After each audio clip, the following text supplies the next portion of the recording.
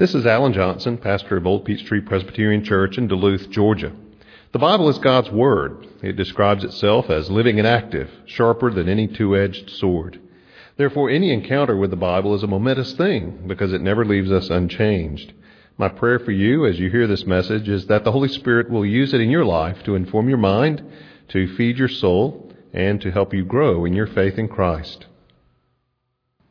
This morning, we are looking at Matthew chapter 7 as we continue in the Sermon on the Mount, Matthew chapters 5, 6, and 7, verses 15 through 20. Hear the word of the Lord.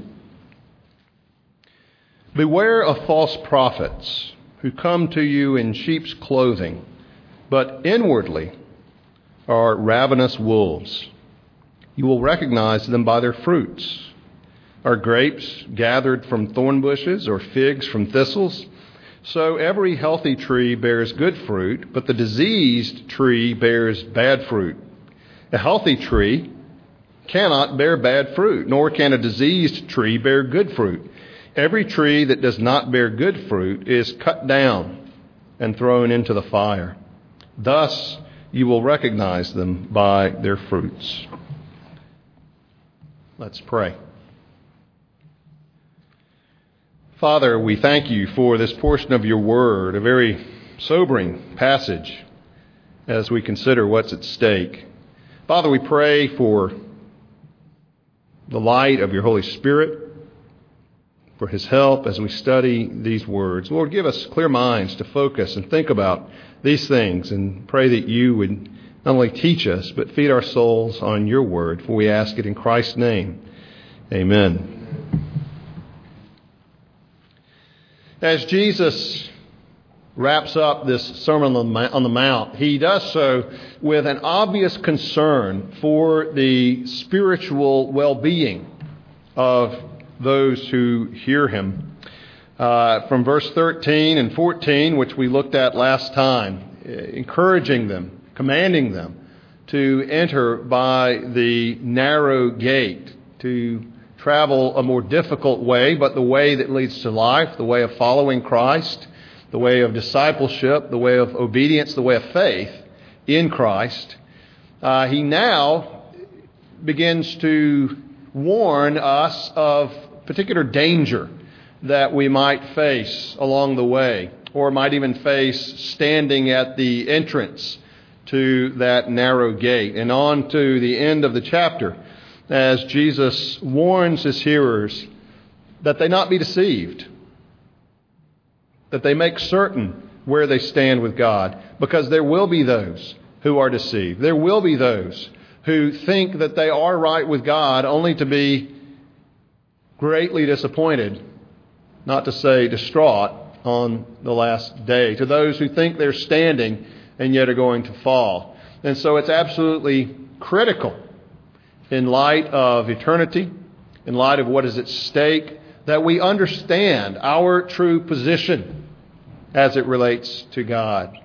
And in fact, you know and I know that many today who would claim to be Christians, claim to be followers of Christ, have lives that in no way reflect that reality, or believe doctrines and teaching that in no way reflect the teachings that we find in Scripture. And so these things are absolutely critical. We must enter by the narrow way, which is Christ alone. He himself said there is no other way. And that way of discipleship that involves denying ourselves, that involves the pattern of life that the Sermon on the Mount presents, with the paradox, of course, that though it is a difficult way, a hard way, not an easy way, it is a joyful way, and is a way that not only ends in life, but is a way of life along the way.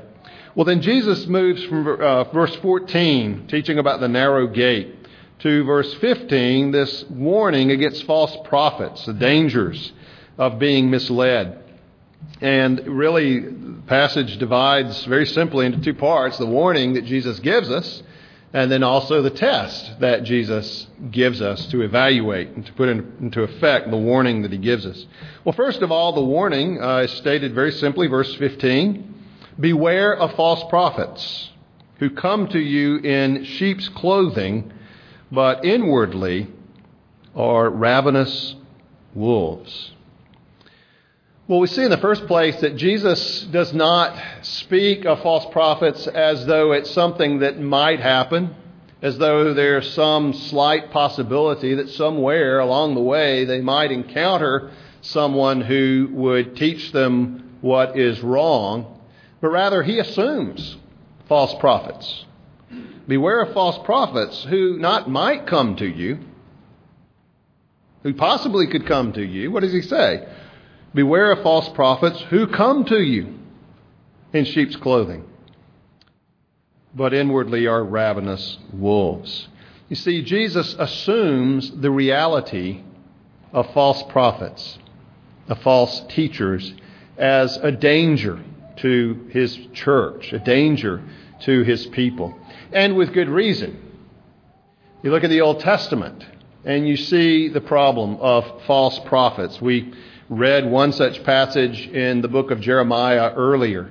There are other passages in Jeremiah as well. Jeremiah was afflicted by those who countered his word, who made him out to be the liar, who told the people not to listen to him, false prophets who spoke the opposite of what Jeremiah said. Jeremiah, in fact, was a true prophet. God had sent him. God spoke through him. God told them to resign themselves to exile in Babylon, to make themselves at home there. And you read earlier, as we went through the passage in Jeremiah, he was called a traitor. He was called a blasphemer. He was said to be wrong. He was called a false prophet. And so not only there, but through the Old Testament, you find that there were those who claimed to speak in the name of the Lord, who claimed to speak the word of the Lord, and yet did not. Not only a problem in the Old Testament, it was also a problem in the New Testament, in Jesus' own time. Jesus could speak of the scribes and Pharisees, saying in Matthew 14, verse 15, "Let them alone. They are blind guides, and if the blind lead the blind, both will fall into a pit." Speaking of others in his day, who themselves accused Jesus of deceiving the people. In the book of Acts, Paul could say to the Ephesian elders, "I know that after my departure, fierce wolves will come in among you, not sparing the flock. And from among your own selves will arise men speaking twisted things to draw away the disciples after them. Therefore be alert, remembering that for 3 years I did not cease night or day to admonish everyone with tears." You see, Paul himself knew the reality of false teachers, false prophets that plagued his ministry, that troubled the churches that he had planted, churches he had ministered to or wrote to. And then, of course, the passage that in the New Testament, 1 John chapter 4, that we read earlier, where John calls his readers to great sobriety and vigilance regarding those who would teach them. "Beloved," he says, "do not believe every spirit, but test the spirits to see whether they are from God, for many false prophets have gone out into the world." And then the test he particularly gives has to do with what they teach about Jesus. Every spirit who says that Jesus has come in the flesh is from God. There was a movement afoot teaching in his day that would say that, well, Jesus was not truly human. He only seemed to be. He only appeared to be. Why would God become a man? Why would God take to himself flesh and bones? Obviously couldn't happen. Jesus only seemed to be human. John says no. Anyone who says that Jesus has not come in flesh and bone is not speaking for God. And so a doctrinal test that he gives to them. And so Jesus assumes false prophets. The Old Testament pattern, the Old Testament history showed that was a problem. Jesus' own day it was a problem. And certainly in the church in the New Testament we read about it. But we've certainly seen that in the years and centuries since the days of the New Testament, that there have been false prophets, false teachers who have troubled the church. In God's providence, one good, we could say, that has come out of that is as the church has addressed the problem of false teaching, false prophets, it has served to allow the church to define and sharpen its own understanding of what the Scriptures actually do teach. We often say the Nicene Creed in our service, and it arose out of a controversy in the church over the nature of the person and work of Christ. And so much of the fine theology, the precise work in defining what the Bible teaches, arises in church history as the church responds to those who were teaching what was wrong. So Jesus assumes false prophets. Now, he also describes here the deception that they employ. He says, they come to you in sheep's clothing, which is another way of saying they look like part of the flock, right? If you have a pasture and the sheep are all out in the pasture, then the sheep look like sheep. If there's a wolf out there wearing a sheepskin, wearing sheep wool, wearing a sheep costume, it looks like a sheep out there. So when Jesus says that they come to you in sheep's clothing, what he's saying is that they're deceptive. They're slippery. That's not always the case when a false prophet arises. Sometimes he teaches things that are so outrageous, so nonsensical, that no one's fooled. Not for a minute. No one would accept those kinds of things that he says. I remember someone came to campus when I was in college and was drawing a crowd out speaking and claiming to have been sinless since he was converted. A couple of us attempted to just give rise to the thought that pride itself might be a sin, but he was not interested in listening. He was interested in yelling, so we didn't get very far. But such a claim to have been sinless not only counters our own experience as Christians, but it counters the teaching of Scripture itself. But that's not what Jesus is talking about here. Certainly there are false teachers of that stripe. Jesus is describing here those in sheep's clothing, those who look good, those who, at least at first, sound orthodox, those who talk about God, those who mention the name of Jesus, maybe talk about the resurrection, all kinds of things they talk about that sound good. They sound orthodox. Paul, in fact, already has warned us in Acts 20 that they can arise even within the church. Paul said, there will come from among your own selves men speaking twisted things. Oh, he's one of us, right? Can't be wrong if he's one of us. They look like sheep, talk like sheep, at least on an initial impression.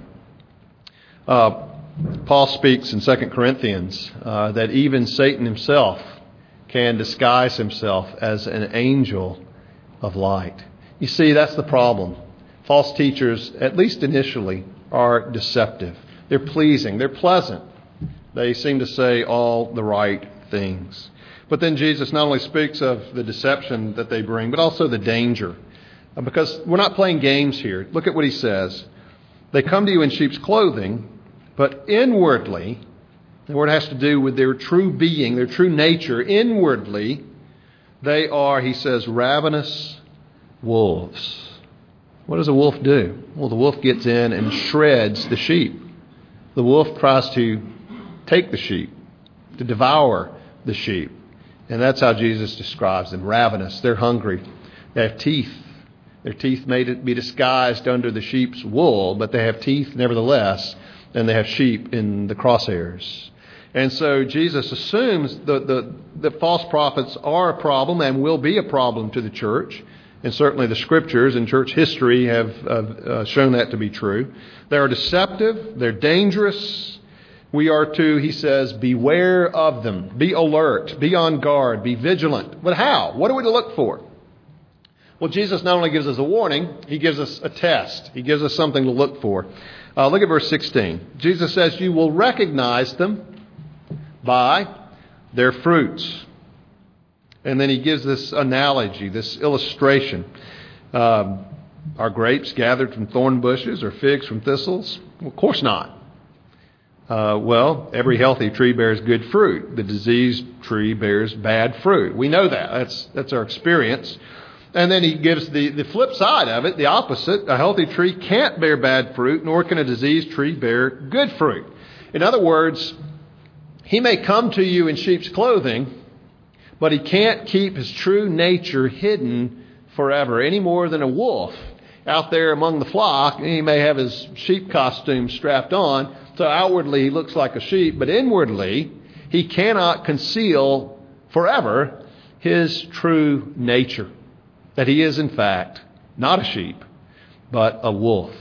D.A. Carson, in his lectures on the Sermon on the Mount, speaking about Jesus' tree analogy, says, in Jesus' day, everyone knew that the buckthorn had little black berries which could be mistaken for grapes, and that there was a thistle whose flower from a distance might be mistaken for a fig. But no one would confuse the buckthorn and the grape once he started to use the fruit to make some wine. No one would be taken in by thistle flowers when it came to eating figs for supper. Now, what did the analogy say? Well, what it does tell us is that what may not be immediately apparent becomes apparent over time, and sometimes only over time. It does, after all, take time for a tree to produce the fruit that it's going to bear. And so it may take time before the church is able to discern the error in false teaching. By definition, it may not be easy. The initial impression is sheep's clothing. This is a sheep, but only over time does the wolfishness begin to appear. Well, what kind of fruit? What is Jesus talking about here? Well, first of all, let's talk about the fruit that would show up in terms of the person himself, character. Paul says the fruit of the Spirit, in Galatians chapter 5, is love, joy, peace, patience, kindness, goodness, faithfulness, gentleness, self-control. These are the evidences of the presence of the Holy Spirit of God in a person's life, in every Christian's life. Not perfectly, but nevertheless there, in some manifestation, some evidence of it. We wish it were more. We pray for more of it. Pray for the Spirit to bear His fruit in our lives. We want to cultivate that fruit in our lives. But the fact is, if you are a Christian, you have the Holy Spirit. If the Holy Spirit is in you, His character, His nature inevitably will begin to show in your lives. But Jesus uses the same idea of fruit here with the false teacher. His character. If he is not a true teacher, if he is a false prophet, then more likely than not, the falsehood of his doctrines, if not the unregenerate nature of his heart, will begin to show. False theology, bad doctrine leads to bad living.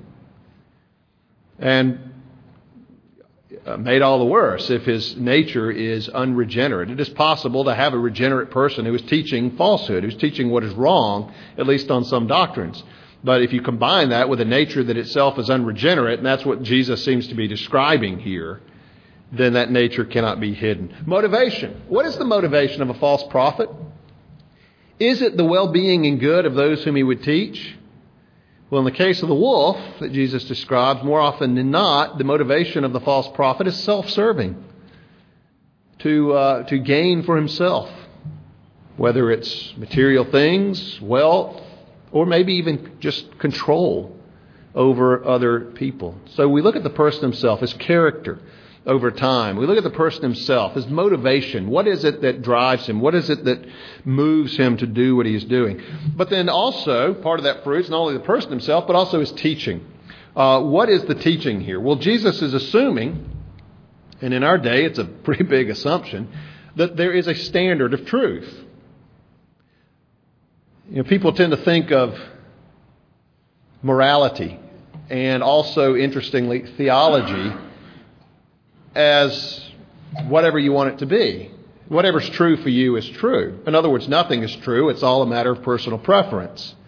The idea that not only in terms of morality, how we should live, but also in terms of theology, that there is that which is true and therefore that which is wrong and false, that's a foreign idea.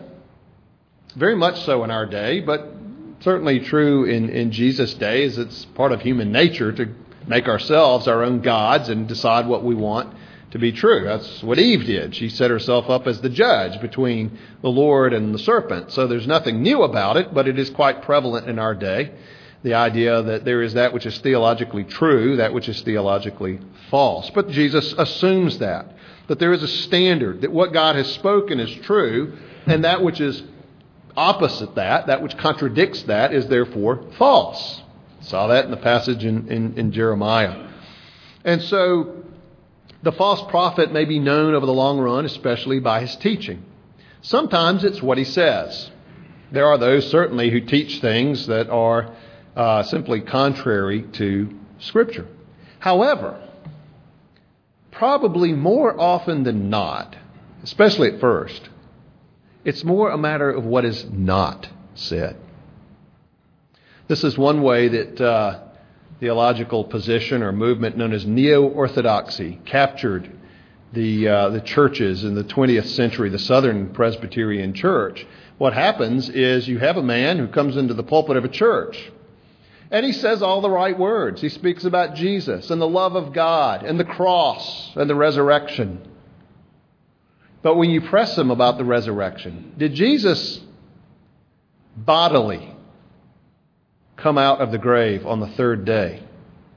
Well, no. The resurrection is a metaphor for new life, new birth. Well, you see, he speaks about the resurrection, but it's what is not said that is at stake. Is the cross, where Christ himself died as the substitute in the place of the sinner. Well, no, it's a demonstration of the love of God and how much he wants to be reconciled to all people. And so you see, it's not so much sometimes what is said, it's what is left unsaid.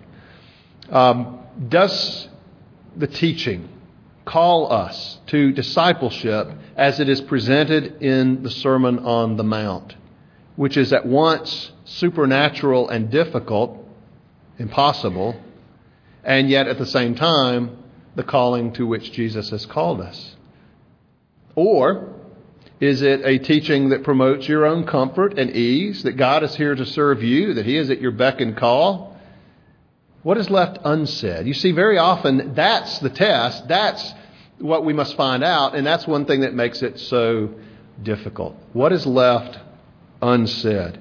Also, another way of testing the fruit of the teaching, is it biblical truth in biblical proportion? You see, often false teaching, cults and so forth, take a biblical truth and make it absolute or make it overwhelm other truth.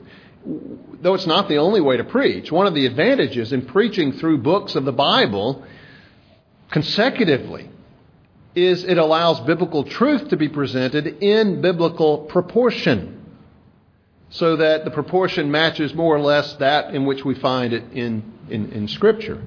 You see, you can take one particular truth and blow it all out of proportion to the rest of Scripture, the analogy of Scripture, comparing scriptural truth with scriptural truth, and be just as wrong as if you taught something totally outside of Scripture. And so these are some of the ways we evaluate the fruit, the character and motivation of the person himself, and the teaching, what is said, what is not said, the proportion in which it is said. These are ways that we evaluate the truth or the falsehood of that which we hear. And so that's the test that Jesus gives. Now, we've seen the warning, heard the warning, we've seen the test. I want to close with a few applications here, just to kind of put this down in terms of what we need to be about to apply what Jesus says. First of all, there is no substitute to beware against false teachers. There is no substitute for knowing the Scriptures. And there is no way to know the Scriptures other than the hard work of reading them and studying them. How well do you know your Bible? If you do not know it well, then you are prey for the wolves. We need to know the Scriptures. We need to know what the Bible says. If we don't, then we could be led astray. You say, well, the preacher knows, I can just ask him. Well, if you were Roman Catholic, I'd say go for it, but you are a Protestant, and it is your duty to know the Word of God for a reason which I will tell you in just a minute. Know the Scriptures. Know church history. Malcolm Muggeridge, the newspaperman, said news is old things happening to new people. And it is. I haven't lived that long, but I've lived long enough to see there's a great deal of repetition in the news. Barbara and I kind of like to laugh when we get, the Gwinnett Daily Post, and it's got the next story of the person who was found with 50 cats in their house. It repeats. News is, to talk about the news cycle, I'm not sure what that refers to, but it is cyclical. It goes around. It's the same stories with new people. Same things happening to new people. Well, that's true of heresy. That's true of false teaching. There's nothing new under the sun. Study church history. Study the 7 ecumenical councils of the early church that met to deal with false teaching regarding the Trinity, regarding Christ, regarding the Spirit, these things. And you'll be equipped to deal with the Jehovah's Witnesses who are teaching the same things, the cults, the false teaching in our day. There's nothing new under the sun. Know the Scriptures, know church history, especially the ancient church heresies, which new heresies are those heresies with new names, new forms, new faces. Know theology. Every one of you is a theologian. The question is your theology biblical? The moment you begin to think about God, you are a theologian. Not a professional trained one, but nevertheless you are doing theology. The moment you think about the church, you are thinking theology. The moment you begin to think about yourself, you are thinking about theology, because the Bible addresses all of these things. So I encourage you to be a good one, to know biblical theology. Read the Westminster Confession of Faith.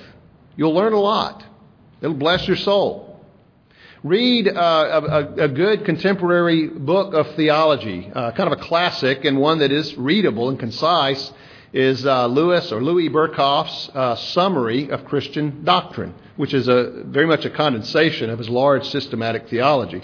Read that too if you can, but something like the Summary, it's a small book, you can get it as a paperback, but be aware of theology. Know what not only is historical Orthodox Christian theology, but our Reformed and biblical distinctives. Know theology.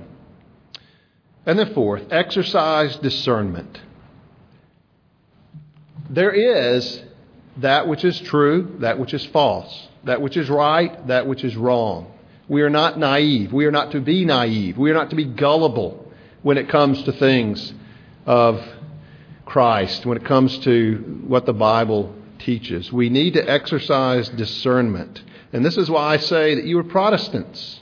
You are to know the Word, and you are to sift and evaluate what I say by your own knowledge and study of the Scriptures, and so emulate the Christians in Berea who sifted what Paul was saying to them by the Scriptures to see if what he was saying was true.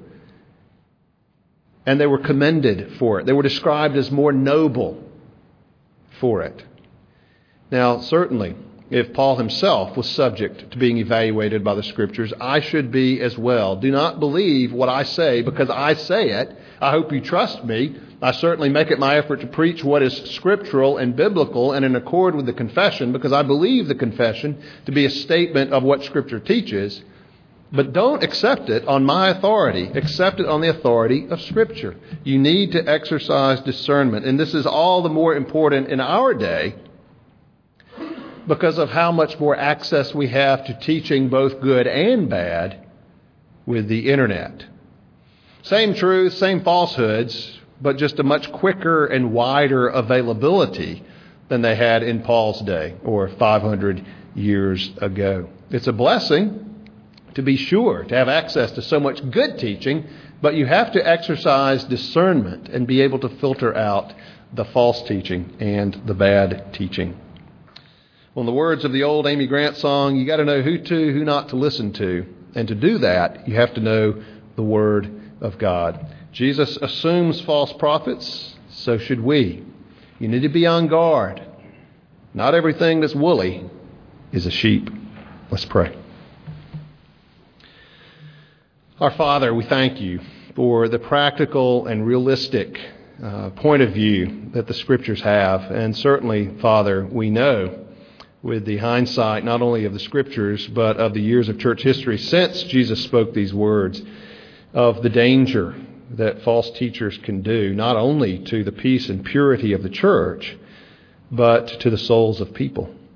Father, we would not be led astray. We pray for wisdom. We pray to be led by your Spirit. We pray that you would keep us, keep this church, keep the PCA, Keep your church faithful to the solid truths of Scripture. For we ask it in Christ's name and for His sake and for the sake of His church.